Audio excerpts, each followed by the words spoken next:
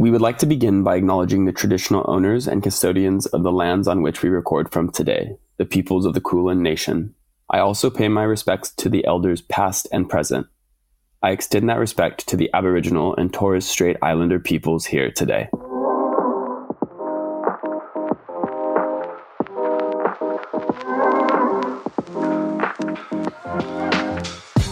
Meet The Source, a new podcast from Cappy, where hosts Emma Evans and Thurman Wise get to the source of our daily rituals, speaking with entrepreneurs that are changing the face of our day-to-day. From making our bed to a glass of wine and everything in between, we give you a peek into the leaders making our daily rituals serve us better, support our communities, and bring positive change to our surroundings.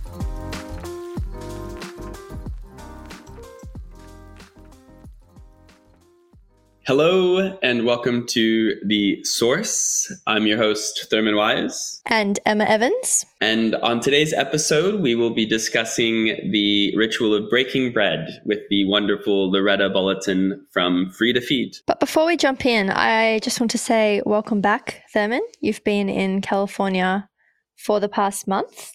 And 5 weeks. 5 weeks. 5 weeks, actually. 5 weeks. Yes. How was it? How are you feeling? How's the jet lag? Feeling great, feeling inspired, I have to say. I haven't seen my family for 2 years, so it was beautiful to just be around them and see my friends and just get to enjoy California for a bit.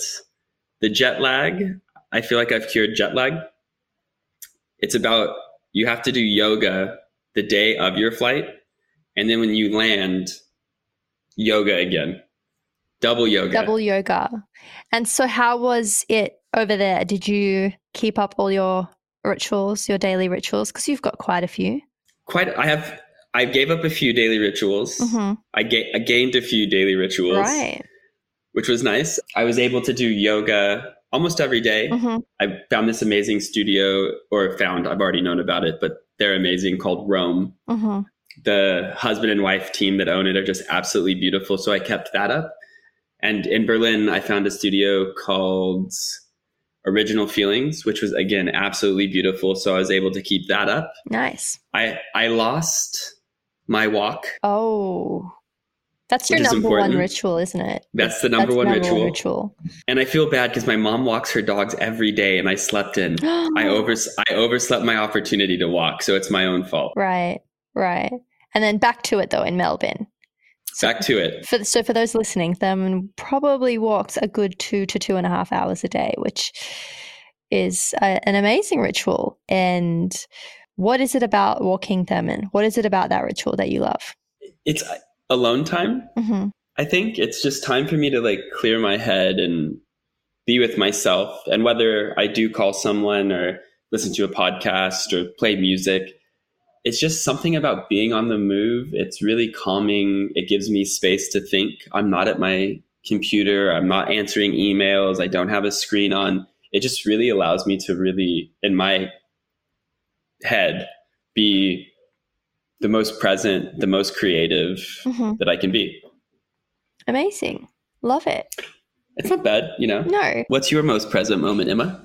I mean, I have a lot of rituals and a lengthy morning routine. For those of you who don't know, Emma's morning routine can stretch from 2 to 3 hours sometimes. And I know that that's a luxury for the flexibility that our work provides, and that I currently, I don't have children, so I'm only really worrying about myself and my Puggalia in the morning. So it is nice to be able to take that time, but my role is also very demanding. So if I don't follow those rituals, I don't feel like I can show up as my best self. So I do need to really practice that philosophy of filling up my cup first before I can go and serve others. So for me, it's about walking my dog, and I'm lucky enough to live near the bay, which I chatted about in podcast 2 with Caroline, and then some form of yoga or Pilates, followed by meditation and just journaling to really clear my mind and set intentions for the day. I will say I just bought a new little, like a deck of cards where it's actually a calendar for 2022 and you just peel one off every day. And so when I sit down at my desk, that's the first thing I do now is I peel it off, and it's been amazing. It's actually really prompted a lot of contemplation before I start the day. And they're some simple questions, but really nice reminders. The other day I got one about patience, which I felt like was needed at that point. But it's been really nice to set the tone well for 2022. It all starts from the beginning. And speaking of the beginning, it is that time for us to welcome our guest for the podcast.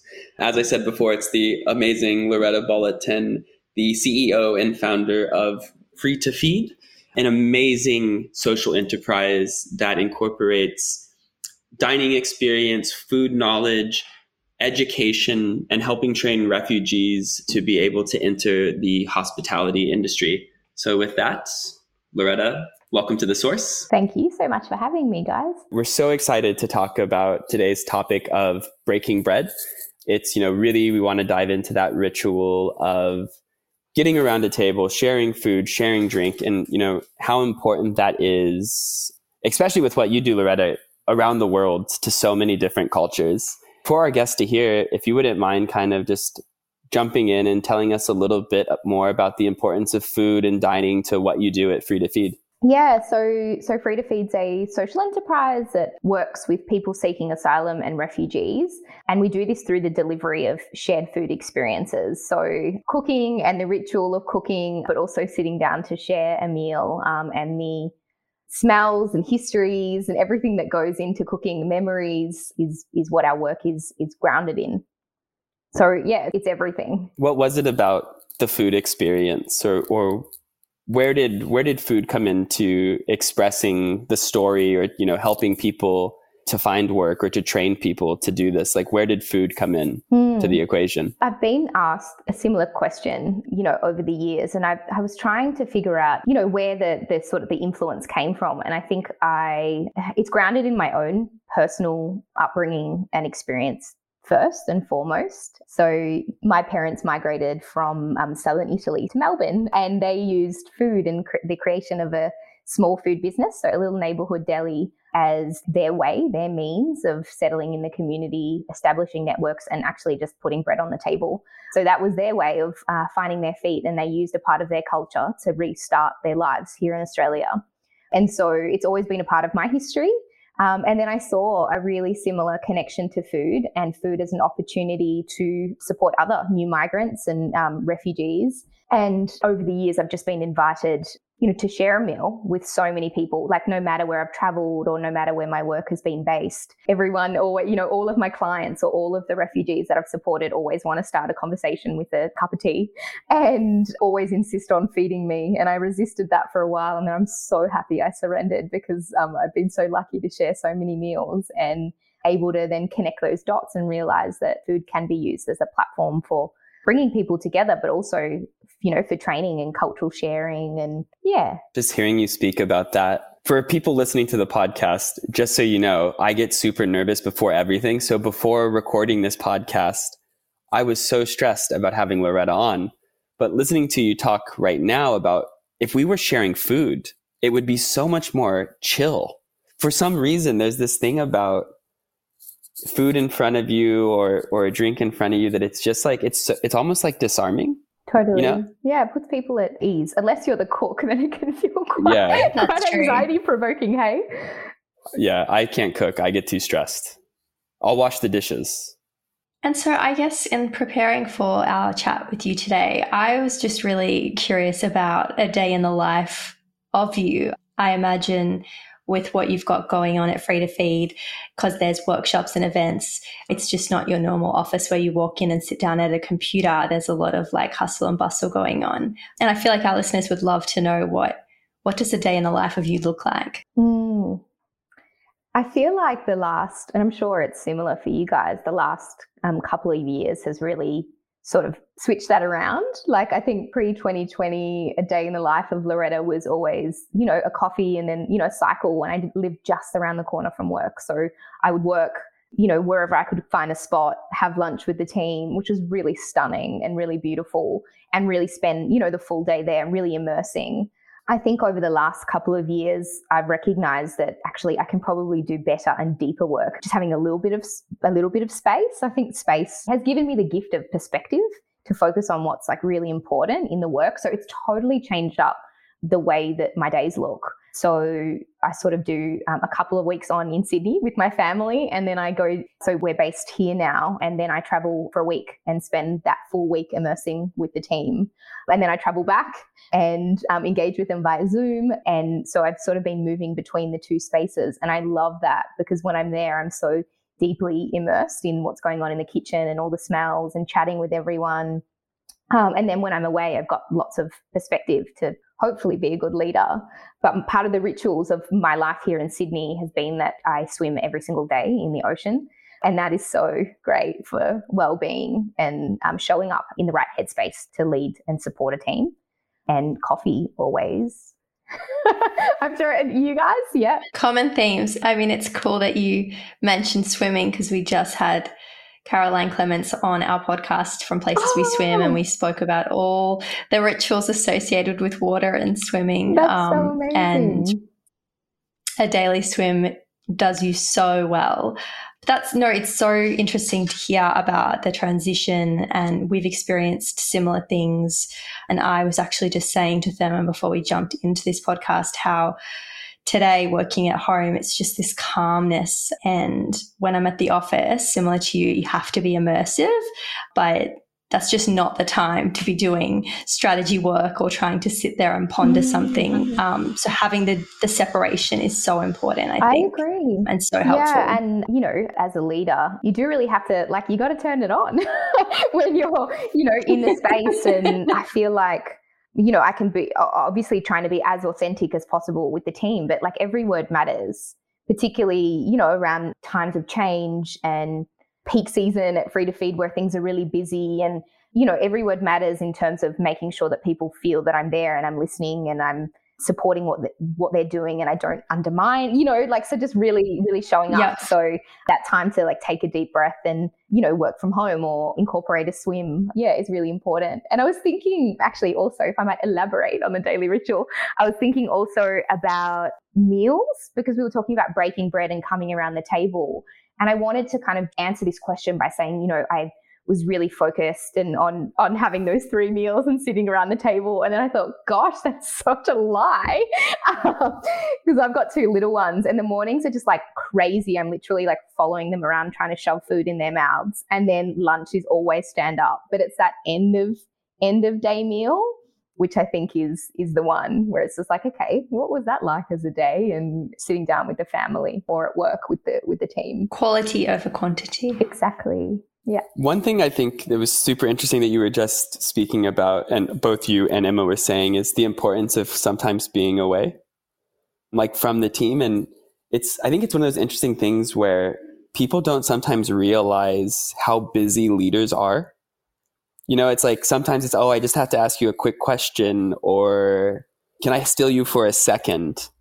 But people don't realize about how many times you guys probably hear that in a day. Are you okay? Lots of nodding going on. Oh gosh.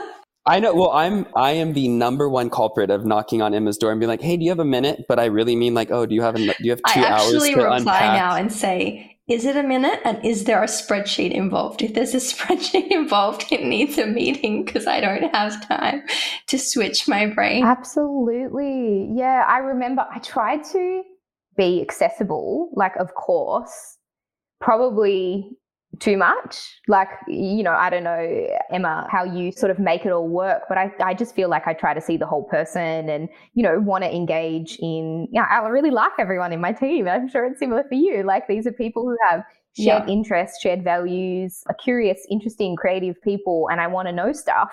So, some of it is not only their interruptions, but it's mine. I'm just so what did you do on the weekend? And how was that restaurant and that thing you were going to eat and that cocktail you were making? And so, I'm definitely create social distraction within the workplace. So I feel I owe that to my team. But also I had this terrible, terrible boss years ago that was completely inaccessible. door closed, and like there was no space for kind of problem solving or like collaboration or engagement. And like everyone was afraid, sort of tiptoeing around the office. And I thought, gosh, that kind of culture is too much. I don't want to create that. But I've probably gone too much on the other side in terms of accessibility, and then going like, okay, it's 5, but my work is just going to begin now, Yeah, sometimes I feel like I miss out though.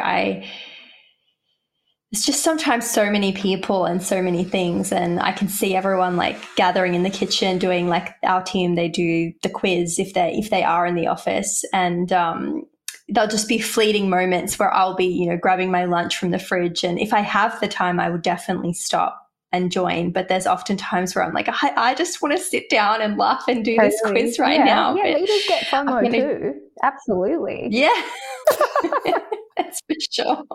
All the time. See, but that's even funny. I've never thought about that.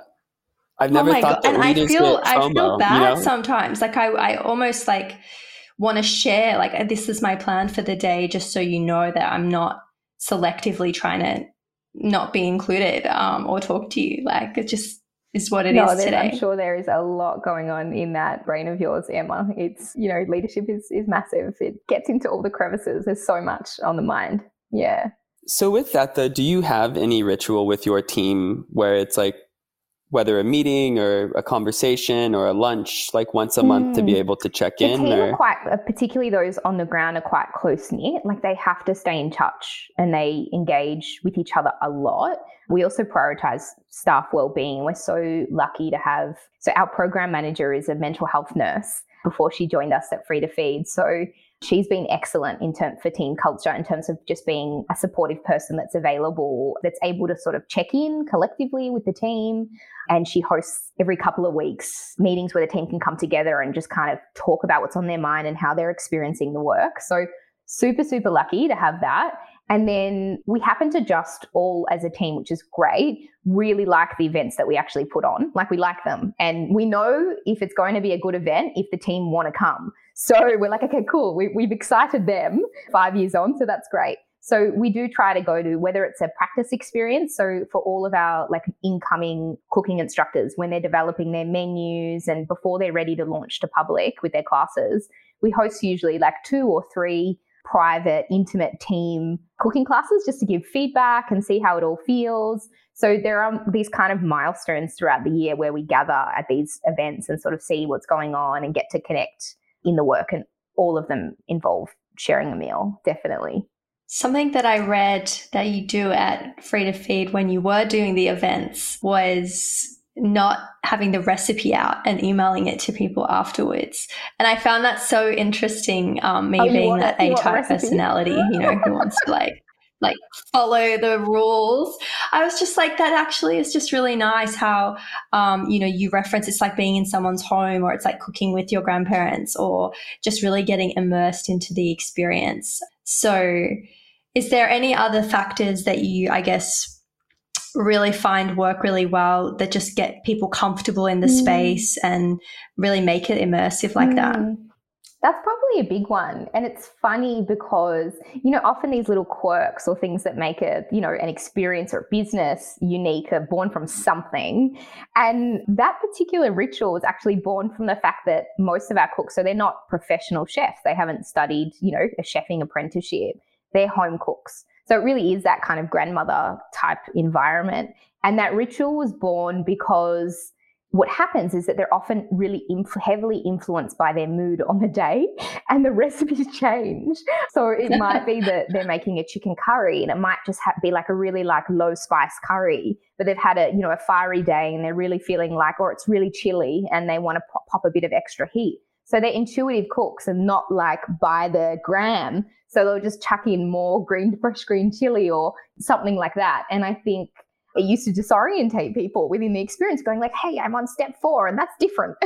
So we thought, gosh, why don't we actually lean into that and embrace that and that kind of comfortable environment, and not have us fixated on reading this worksheet and following it like we're in a class, because this environment is totally different. So we sort of embraced it, and now it's like it's signature, and it really works. Another ritual is every experience always starts with a presentation where the instructor shares a little part of their story. But we found that that was actually quite abrupt when you sort of come together as strangers and all of a sudden you're sort of in the guts of someone's world. So we put a little sort of food ritual at the beginning where everyone that comes into an experience shares a cup of tea. So it'll be a tea that's authentic to that instructor's cuisine. So whether it's a, Persian chai or a sour cherry tea or, a cardamom tea. So that'll take place. Everyone will just sort of arrive with that warm or cool drink in their hand, have a little snack, and then they'll start connecting. And that, like, as we said earlier, like the posture of everyone once they've got a little drink in their hand, they just sort of lean in and they're like, oh, okay, I'm here now. So yeah, that ritual. And then we finish all of our experiences in the same way by having everyone come together and share a meal on a long table, which is a really nice kind of concluding experience as well. So it's sort of, bookmarked by these little food rituals. It's really cool to think though too, like, I guess like you've been doing this for a number of years, so you've learned along the way. And like, it must have just been so interesting, like learning those rituals or, like being able to navigate, like, this isn't quite working the way that I had expected, but then you guys kind of find solutions. It would be really cool to see a video of like the first ever free to feed class. Totally. And then like compare it to where you are now. I think that's with everything, every activity that we want to kind of master. And when you're talking about all these different audiences as well, like the people that are coming and what their motivations are to learn something new, and then the instructor, their motivation to earn a wage, but also to authentically represent their cuisine. And then us as an enterprise and, what we want to uphold, our brand, making sure all the flowers are out and they look beautiful and the, wine glasses are polished, these little things. So it's trying to find that sweet spot where, everyone's needs are met and everyone can have a great time. So I think that it always requires tweaks. I wish it was easier. Yeah. On that note, what are some of the challenges that you face, whether it's as a leader or as an organization? What are some of the big things that you kind of face, whether it's like on the day-to-day or just in general? Something that I'm grappling with at the moment, which, may or may not be interesting to those that choose to listen to us. We're trying to, as we sort of grow and sort of scale our work, I think one of the things where we're grappling with at the moment is around like the culture of what we want to create at Free to Feed, and then the hospitality culture, which is a fully established scene in Melbourne that in many instances doesn't work with people in the same way that we do. We've sort of developed a bit more of a community, and some of the fast-paced nature of hospitality and the kind of the hiring and firing processes and the turnover of staff, even some of the kind of costs of goods sold and kind of examining of profitability, of course, is important, but it requires decisions and things that don't really align with us at Free to Feed. Like, for example, for our participants, we'll often pay them an extra half an hour for work so that they can travel safely, or assist them with an Uber home, or like little things like that are about the work that we do, which is about supporting vulnerable people, that kind of clashes up against kind of norms in hospitality. Another example is, our chef team over the last few years has been women-run leadership. All of our chefs are women, and we're trying to prioritize sort of nurturing and spending time teaching as opposed to reprimanding or, some of the colder, fast-paced cultures that happen in kitchens. So that's a real challenge, because as we bring new people into the team, trying to, work out what will we compromise on and what's like really true about our culture and what the kind of workplace we want to create. So we're often kind of, boggling with what parts of general hospitality we want to keep and what things we're not choosing to take on.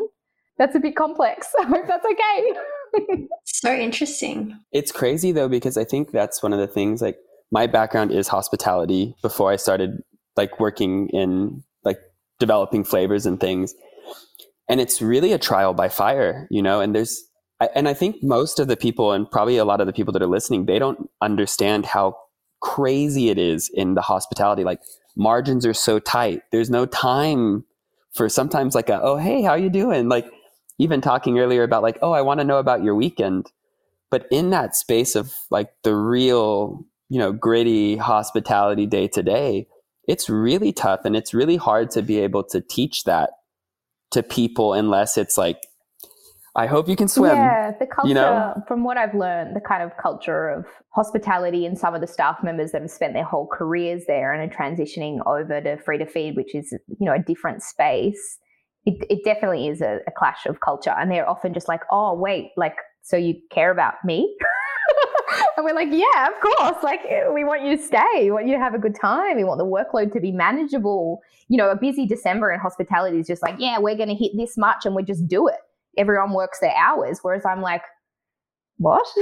Like everyone's got families and lives and, the work needs to be sustainable. Otherwise, we're just going to lose everyone because they're going to get burnt out. So, it's a real a dance because, as you said, the margins are thin. So much empathy and support is going to be really expensive as well. So, yeah, trying to strike that right balance. Totally. And I think it's that expectations, though, and it's really getting people to think a little bit more, whether it's like, sometimes for a restaurant guest that goes to a restaurant on the busiest day in December, and they're like, well, what do you mean I can't do this? And you're like, well, because it's crazy, But I guess like in the space of, the education, it's like there's a little bit more peace, there's a little bit more time. Hopefully people are a bit more understanding. I'm curious then, like on that, because I've definitely experienced similar challenges going up against an industry that has norms or expectations and you want to go against that. In your journey as a leader, have you kind of, what do you do, I guess, to find support? Are you, reading or have a good network? Because I think that the founder of Cappy and I, we sometimes just talk about even just being rebellious, but it's not rebellious in the sense of being angry or anything, but just being willing to say, I'm actually going to go left when you go right, or I'm going to take that jump off that cliff and I trust that I'm going to fall. Mm-hmm. So yeah, really curious on your journey with how you deal with all of that. It's massive. Yeah, I totally resonate with that, like in terms of it's strategic thinking, right? But then located within what you want to create. So we're a registered charity. So we run like a social enterprise, but that means that we've got a board of directors, which is kind of great because I have these supportive people that are really experienced across a whole range of industries. I ask a lot of questions of the team and I usually can find so much gems in terms of what's feeling right intuitively and what path to take. Sometimes I can be a bit indecisive because I'm too busy collecting all of my information from all of my sources. But I think from the very beginning of Free to Feed, I've always just tried to be really transparent and honest as a leader. Like even when we were coming up with the idea, so many sort of founders kind of go at it alone. They've got this idea they think is really good and they, want to be really competitive and protective around that idea. Whereas I was just really transparent. This is the thing we're trying to do. Do you think it will work from day one? And so I've tried to keep that throughout. And so I'm always, seeking support. I've got a mentor who's sort of really well established in the hospitality sector who can tell me about some of those norms that might be my blind spots. And then I've got a really great network of other social entrepreneurs, so other leaders of social enterprise. And it's crazy how similar our experiences are. Depending on the life stage of the enterprise, year 1 to year 6 look really different. But, the challenges that we have usually within that context and that peer group, someone else would have had a similar challenge. And so I lap all of that up. I just love being in that space. It's so creative. It is really about people who have chosen not to take the easy path and that are trying to solve complex issues and be rebellious. So I find that space, like I thrive in that space and connecting with, like-minded leaders. How about you? Yeah, similar in the sense, ask a lot of questions of the team and have a wonderful management team at Cappy that we just have such a level of trust. And I'm lucky as well that they're really open to my ways of thinking. Last year through lockdown, we went through a compassionate leadership program with an external provider. And really it was just this like deep getting to know each other bonding experience that built such a huge level of trust that now I think our conversations are just so much deeper and so much more meaningful that it really helps drive the business. The family that own Cappy as well, they're just so wonderful in the sense of how much they are willing to dream big. And, if I ever am doubting anything, sometimes the first thing Pitsy's saying is this just your confidence? Because I trust you and I'm confident in you. So like you said, just surrounded by some great people. And like you, with a mentor, I have like a coach, and I just find that so invaluable to sometimes go really micro with an issue or a question that I just can't seem to break through. And then other times just to get perspective. That's amazing. So easy to get caught up. Totally. Yeah. Yeah, I think it's all about the support network, hey? Yeah. And that time at home. I'm not going to deny it. I'm not going to deny that I love my peace and quiet. Yeah. It is like super interesting though. And I think it's one of those, like, part of this podcast is, it's really, again, to like kind of get behind the scenes of what makes someone tick, or what gives them that power to succeed. And I think one of the things that I've really noticed is, like you guys said, it's that support network. And even as amazing you are as a leader, you have someone that's a mentor or a coach that sits kind of behind the scenes and can help you. And I think so often we kind of live in this like hero society now, where it's like we just assume this person is amazing as they are. They have the answers to everything. They do everything by themselves. And it's so refreshing to just continue to have conversations with people that say, oh, like, I need a support network. I need other people that are like-minded to be able to help me do what I do. It's so much more refreshing. I feel like as years ago, it was all about me, I. And it's just so nice to be more about we. Everyone talks about COVID a little bit on everything, but I think that's been one of the cool things about it. I mean, obviously there's been a lot of pain and suffering as a result of COVID, but it seems like the idea of community or supporting each other has really flourished in this time, obviously, because there's been so many challenges. I think so. It's been interesting. We've just sort of recently, as a result of COVID, we've sort of been more open to collaborating, even with, what would be seen traditionally as like competitors. We've sort of been exploring that and sort of recognizing that there's, in some instances, not always, doesn't apply kind of across all business, but I know for us, we're, this small, and, the market of catering and food and experiences and success for us can sometimes mean collaboration and success for others and lifting other people up as well and other businesses. So, around Christmas time, we hosted this market day with other social enterprises, and we were all competing at the end of the day for those Christmas dollars. Like, where were people going to, spend their gifting money? And we just thought, gosh, together we can be united, and we can probably attract a community 4 or 5 times bigger than we could just do on our own. So actually it's worth abandoning those notions of competition, and let's do this together. And it was so uplifting, not only for the team, but for the community. They were energized by that fact that there was all these like-minded social enterprises under one roof. And that was really exciting. And we're sort of looking forward to having more experiences like that. In a couple of weeks, as another example, we're doing a bake sale, and we thought, well, who's really nailing this spot? Who has the same values as us? And we've been able to contact a few other players within the food industry that also have, migrant heritage and really values aligned. And we thought, let's do this together, and being able to invite them into the space. And the energy that comes from collaboration, it's provocative, and I'm loving it. I think that's a result of COVID as well, and that kind of championing of community. And like you said, I mean, it's like together we're stronger. And, it's like to some degree, everyone has their fans and their audiences. And then whether it be competitors or collaborators, they have their fans and audiences. And there's enough to go around, right? Totally. And if anything, maximize. It's like, yeah, agree. This week come to us, next week go to them.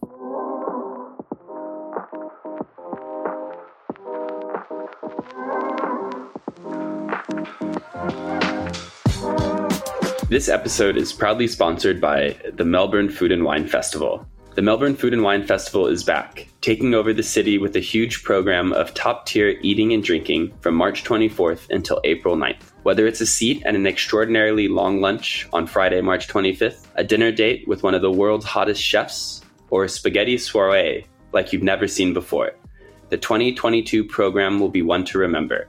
Tickets are on sale now. Head to mfwf.com.au for the full program.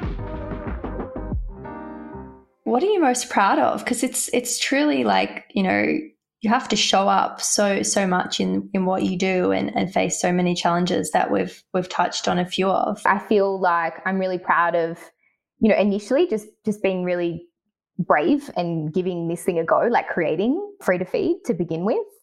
And, it's not about the idea, because most good ideas are simple, right? It's having the bravery and the conviction to kind of, get gritty and get hardworking and roll the sleeves up and get it done, And so I'm really, really proud of that. And I think I'm proud of that because of the work that's followed. When I look at, our little wages total growing for, people seeking asylum and go, oh, we're about to crack $750,000. And, in our little world, like for people who would previously have been unemployed and casual staff, that's a big deal, going directly into the pockets of refugees in the communities. And they then spend that money, those wages, on supporting their families and uplifting refugee businesses as well within their own communities. And I think that ripple effect, and I just watch the hours of training and that, that wages figure grow, and it really helps to ground our work. We're like, okay, why are we working so hard this month? Or because we want to create X amount of hours, or so I think I'm really focused on, my biggest sense of pride is the success of the people that we support, seeing them thrive, seeing people go on to open their own businesses and just get on their own 2 feet and be really confident and speak English and have a community. So I ground the work, and my why and my pride in what's going on there. Amazing. Got lots of nodding from Thurman. He's in admiration, as am I. I mean, I was then trying to think, I was like, well, what is Emma most proud of? And then I was... the people, definitely. And then I was thinking, I bet she's going to say the people. And in my head, at Cappy, we do this thing called 15-5. And it's like this question, how would you... It's like a weekly pulse check via technology. Oh. So you get an email. It's and it asks you a few questions. Yeah. It is. I was anti 15-5. I freaking love 15-5 now. I'm so into that because a pulse check is my biggest asset, but I have to do it by speaking, kind of my team is small. I just find it interesting because I feel like they forget that they're typing to me and they think they're just typing into the universe. So sometimes they'll mention my name, Emma, and I'm like, you do realize I'm reading this. But initially, when we first started it, it was just like a gold mine. I just kept uncovering more and more and more and just high levels of honesty. And I would say now we're sort of in this transition of I use it more as curiosity or to really elevate everyone in the team having an amazing week and kind of acknowledging that a win isn't just us having a huge sales win. Mm-hmm. It could just be that someone overcame something. And there would have been no way for me to find that out day to day. So discovering it through that. And my favorite function is actually high fives, where team members give each other high fives and you just get to watch them run in on a Friday. I'm going to pick your brain after this. Expect an email that says, what is that thing that you're doing? Because I want in on that.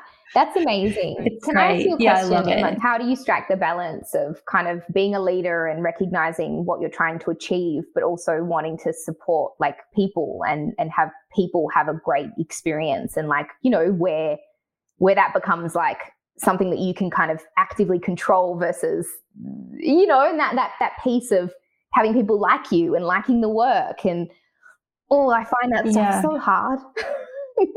Yeah. Oh my God. And caring so much that it can, it's hard. Yeah. I think, the last 2 years has been so eye-opening for us as a business, but also me as a leader. And Pitsy, the owner of Cappy, he was in the office every day. We were kind of running it side by side a little bit. It was that typical founder won't step out and let CEO do their thing. And then COVID kind of forced it because we were working at home, and then he sort of has resided in Queensland for the majority of the year. So I kind of had to be like, who's the Emma without him? And really uncover what type of leader I wanted to be. And the big realization for me was that when we want to work on ourselves, it starts from the inside out. We don't go and find that in the external world. So I was like, it must be the same for business. I have to start from the inside out. So I probably sometimes overcompensate how much energy I put into people, but I find that when they're thriving and humming, everything else 100%. is taking care of itself. And so even I just keep reminding myself like over and over when it feels like, oh, I've got like 15 KPI sessions this week, which was my week 2 weeks ago. But then it was like, that was amazing when I got to the end. I was like, oh. I don't know if it was your quote or a quote you found somewhere else, but it's like, we talk about a work family, but it's like you're with these random people that you don't really know all that much, 40 hours a week thrown together. Yeah. Yeah. So bizarre. And just expected Get to along. like be in harmony. Yeah. It's like it is very strange when you put it that way, isn't it? And it's like, oh, you should get along. You know, it's like, that would just be like, I guess, tossing your kids into like school and being like, and you should all be friends. Every single student needs to be your friend. No one's a bully. No one's picking on anybody. And you touched on it a little bit at the beginning when you said that, you know, that end meal is really important. Is kind of what you're doing at Free to Feed something that you really try to instill some of those values and those experiences with your kids? I know for me, like so much of sitting around a table and my experiences with food all stem from my childhood. Mm-hmm.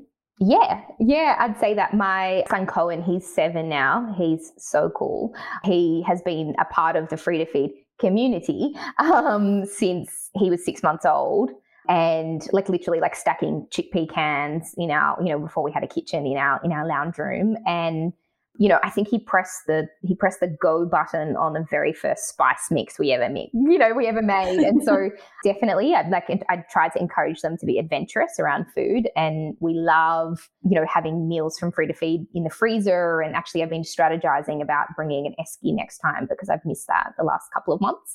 Bring an esky down to Melbourne and stock it up. But definitely like exploring the culture and asking questions around the dinner table and talking about our day. And Cohen is so aware of different cultures and always wants to know where someone's from or try all the different dals that we make, you know, like one from Sri Lanka and one from Malaysia. And he sort of knows how to tell a good, you know, when a dal is really delicious. So yeah, definitely trying to bring that into the family environment and instill that sense of curiosity and connection around food. And Free to Feed is very much though a family affair, correct, Loretta? Like you founded it with your partner and bringing your children into it. Whilst we say community, it is very much a family business, correct? Yeah, definitely. So my partner Dan and I founded Free to Feed together, and we both still work in Free to Feed, but in very different roles, which has been really important. And there was no kind of conflict in terms of allocating those roles. But if we didn't have the clarity in that, it's tense, right? Even for the team to know where to go for help. So Dan is like, the team know him as like the lighthouse. He's like, just like has this incredible ability to just like stay on mission, which is really amazing. And then I focus a bit more holistically, including like the financials and like keeping us afloat as like, you know, as a business, and keeping that part of our work alive. So we've managed to kind of find each of our little sections, and and I work full time and Dan works part time and plays a bigger role within the family. So there's definitely that, you know, that kind of the roots or the core of Free to Feed was started via, you know, us two and our partnership. So it's definitely there in the culture somewhere. And also, I guess, like for our listeners that don't know, like Emma's partner, Aaron, plays a big role in our business as well. So I didn't know that. Yeah. He's basically our CFO and the whole finance team. Oh my gosh. There's a so lot. It's like tense because today at lunch I was like, excuse me, is the cash flow up to date? And he's like, I'm eating my lunch. Absolutely. Yeah, you have to be careful because like sometimes they'll bring work expectations into home or you know, and then add kids in the mix, and it's like I'm actually just earlier I saw Dan was doing some reporting. He had to calculate wages for people seeking asylum over a certain period of time, and he brought my son Cohen in, who has been on school holidays. He's like, all right, mate, let's get you prep for school tomorrow. And Cohen was doing all the calculations, you know, like 7 hours times $40. But they're the lovely moments where there's, you know, family connection. But gosh, it's a journey. It's a journey working with your partner. Yeah. let's say it's definitely a journey, but I think I like it. Above all, like the as I always say about so many things, the pros outweigh the cons. Awesome. Sometimes they get very close, but ultimately the pros outweigh the cons. Did you guys meet at work or? We did, but when we were both at PwC. So my background is in accounting. It's been a journey. That's amazing. I think speaking of connection and, learning from other people, one of the big questions for each of our podcasts as we kind of get toward the end is, what are some people out there right now or some brands that are really inspiring you, or you just think are like, whoever's listening to this needs to see these people? I was racking my brain for that, really thinking about it, because I feel like there's sources of inspiration everywhere. And I didn't want to just pull out people from my own team. I think because of the work that we do, it's quite contagious. Like, people want to be a part of that and be a part of the community. So we're always meeting the most sort of genuine, empathetic, creative, values-aligned individuals. So there are too many to mention in there. In general, I think like massive, my heart and goes out to all of the small businesses that have just, managed to kind of be creative and keep afloat over the last 2 years. Too many to mention, but, the grit that goes into that and staying afloat has been really massive. And the ones that in particular took care of their teams. Someone that I'm very inspired by, which is probably someone that's probably less familiar to a sort of Melbourne or Sydney audience, is Bron Kemp of Metal. So Metal is a social enterprise based in WA, and it works with survivors of domestic violence. And they make these really beautiful gift boxes, which is just like the most incredible gift for like corporates or like friends or new mothers. And it creates like all of the boxes are put together, and all of the beautiful scents and bath things and all of those products are put together by women who have just, escaped these awful situations. And she does it with such grace, and the brand is really beautiful and the product's great. And I use it as my go-to gift. So I just feel like she's really amazing. In terms of brands, I'm going to be a little bit niche because I feel like I really only properly engage with brands when they have either a strong ethical or cultural foundation. Like I seek that out. I guess I'm one of those cliche, one of those cliche consumers that people are thinking about where they're like, there needs to be sustainability in this. I'm that person. I'm going to look. So for those that are based in Sydney, I love the Bread and Butter Project. So it's the brainchild of Burke Street Bakery. So amazing artisan bakery that started out as a small business and that's scaled across Sydney. They started out as social enterprise. So also engaging refugees. And making beautiful sourdough and pastries. So love them and love their work. And then in Melbourne, I really love Tom Serafian, who's, on everyone's minds at the moment, the master of hummus, but he does it with such authenticity, and he's very honest in the way that he prepares food and honest in the way that he runs his business. And he's given so much already to Free to Feed and been a great mentor through an event we did recently together. So I love his business and I love what he's standing for. And I think as a human, he's got a really strong brand behind him as well. And another kind of question is, as we're starting in the beginning of 2022, what are you most looking forward to in the year ahead? Swimming every day.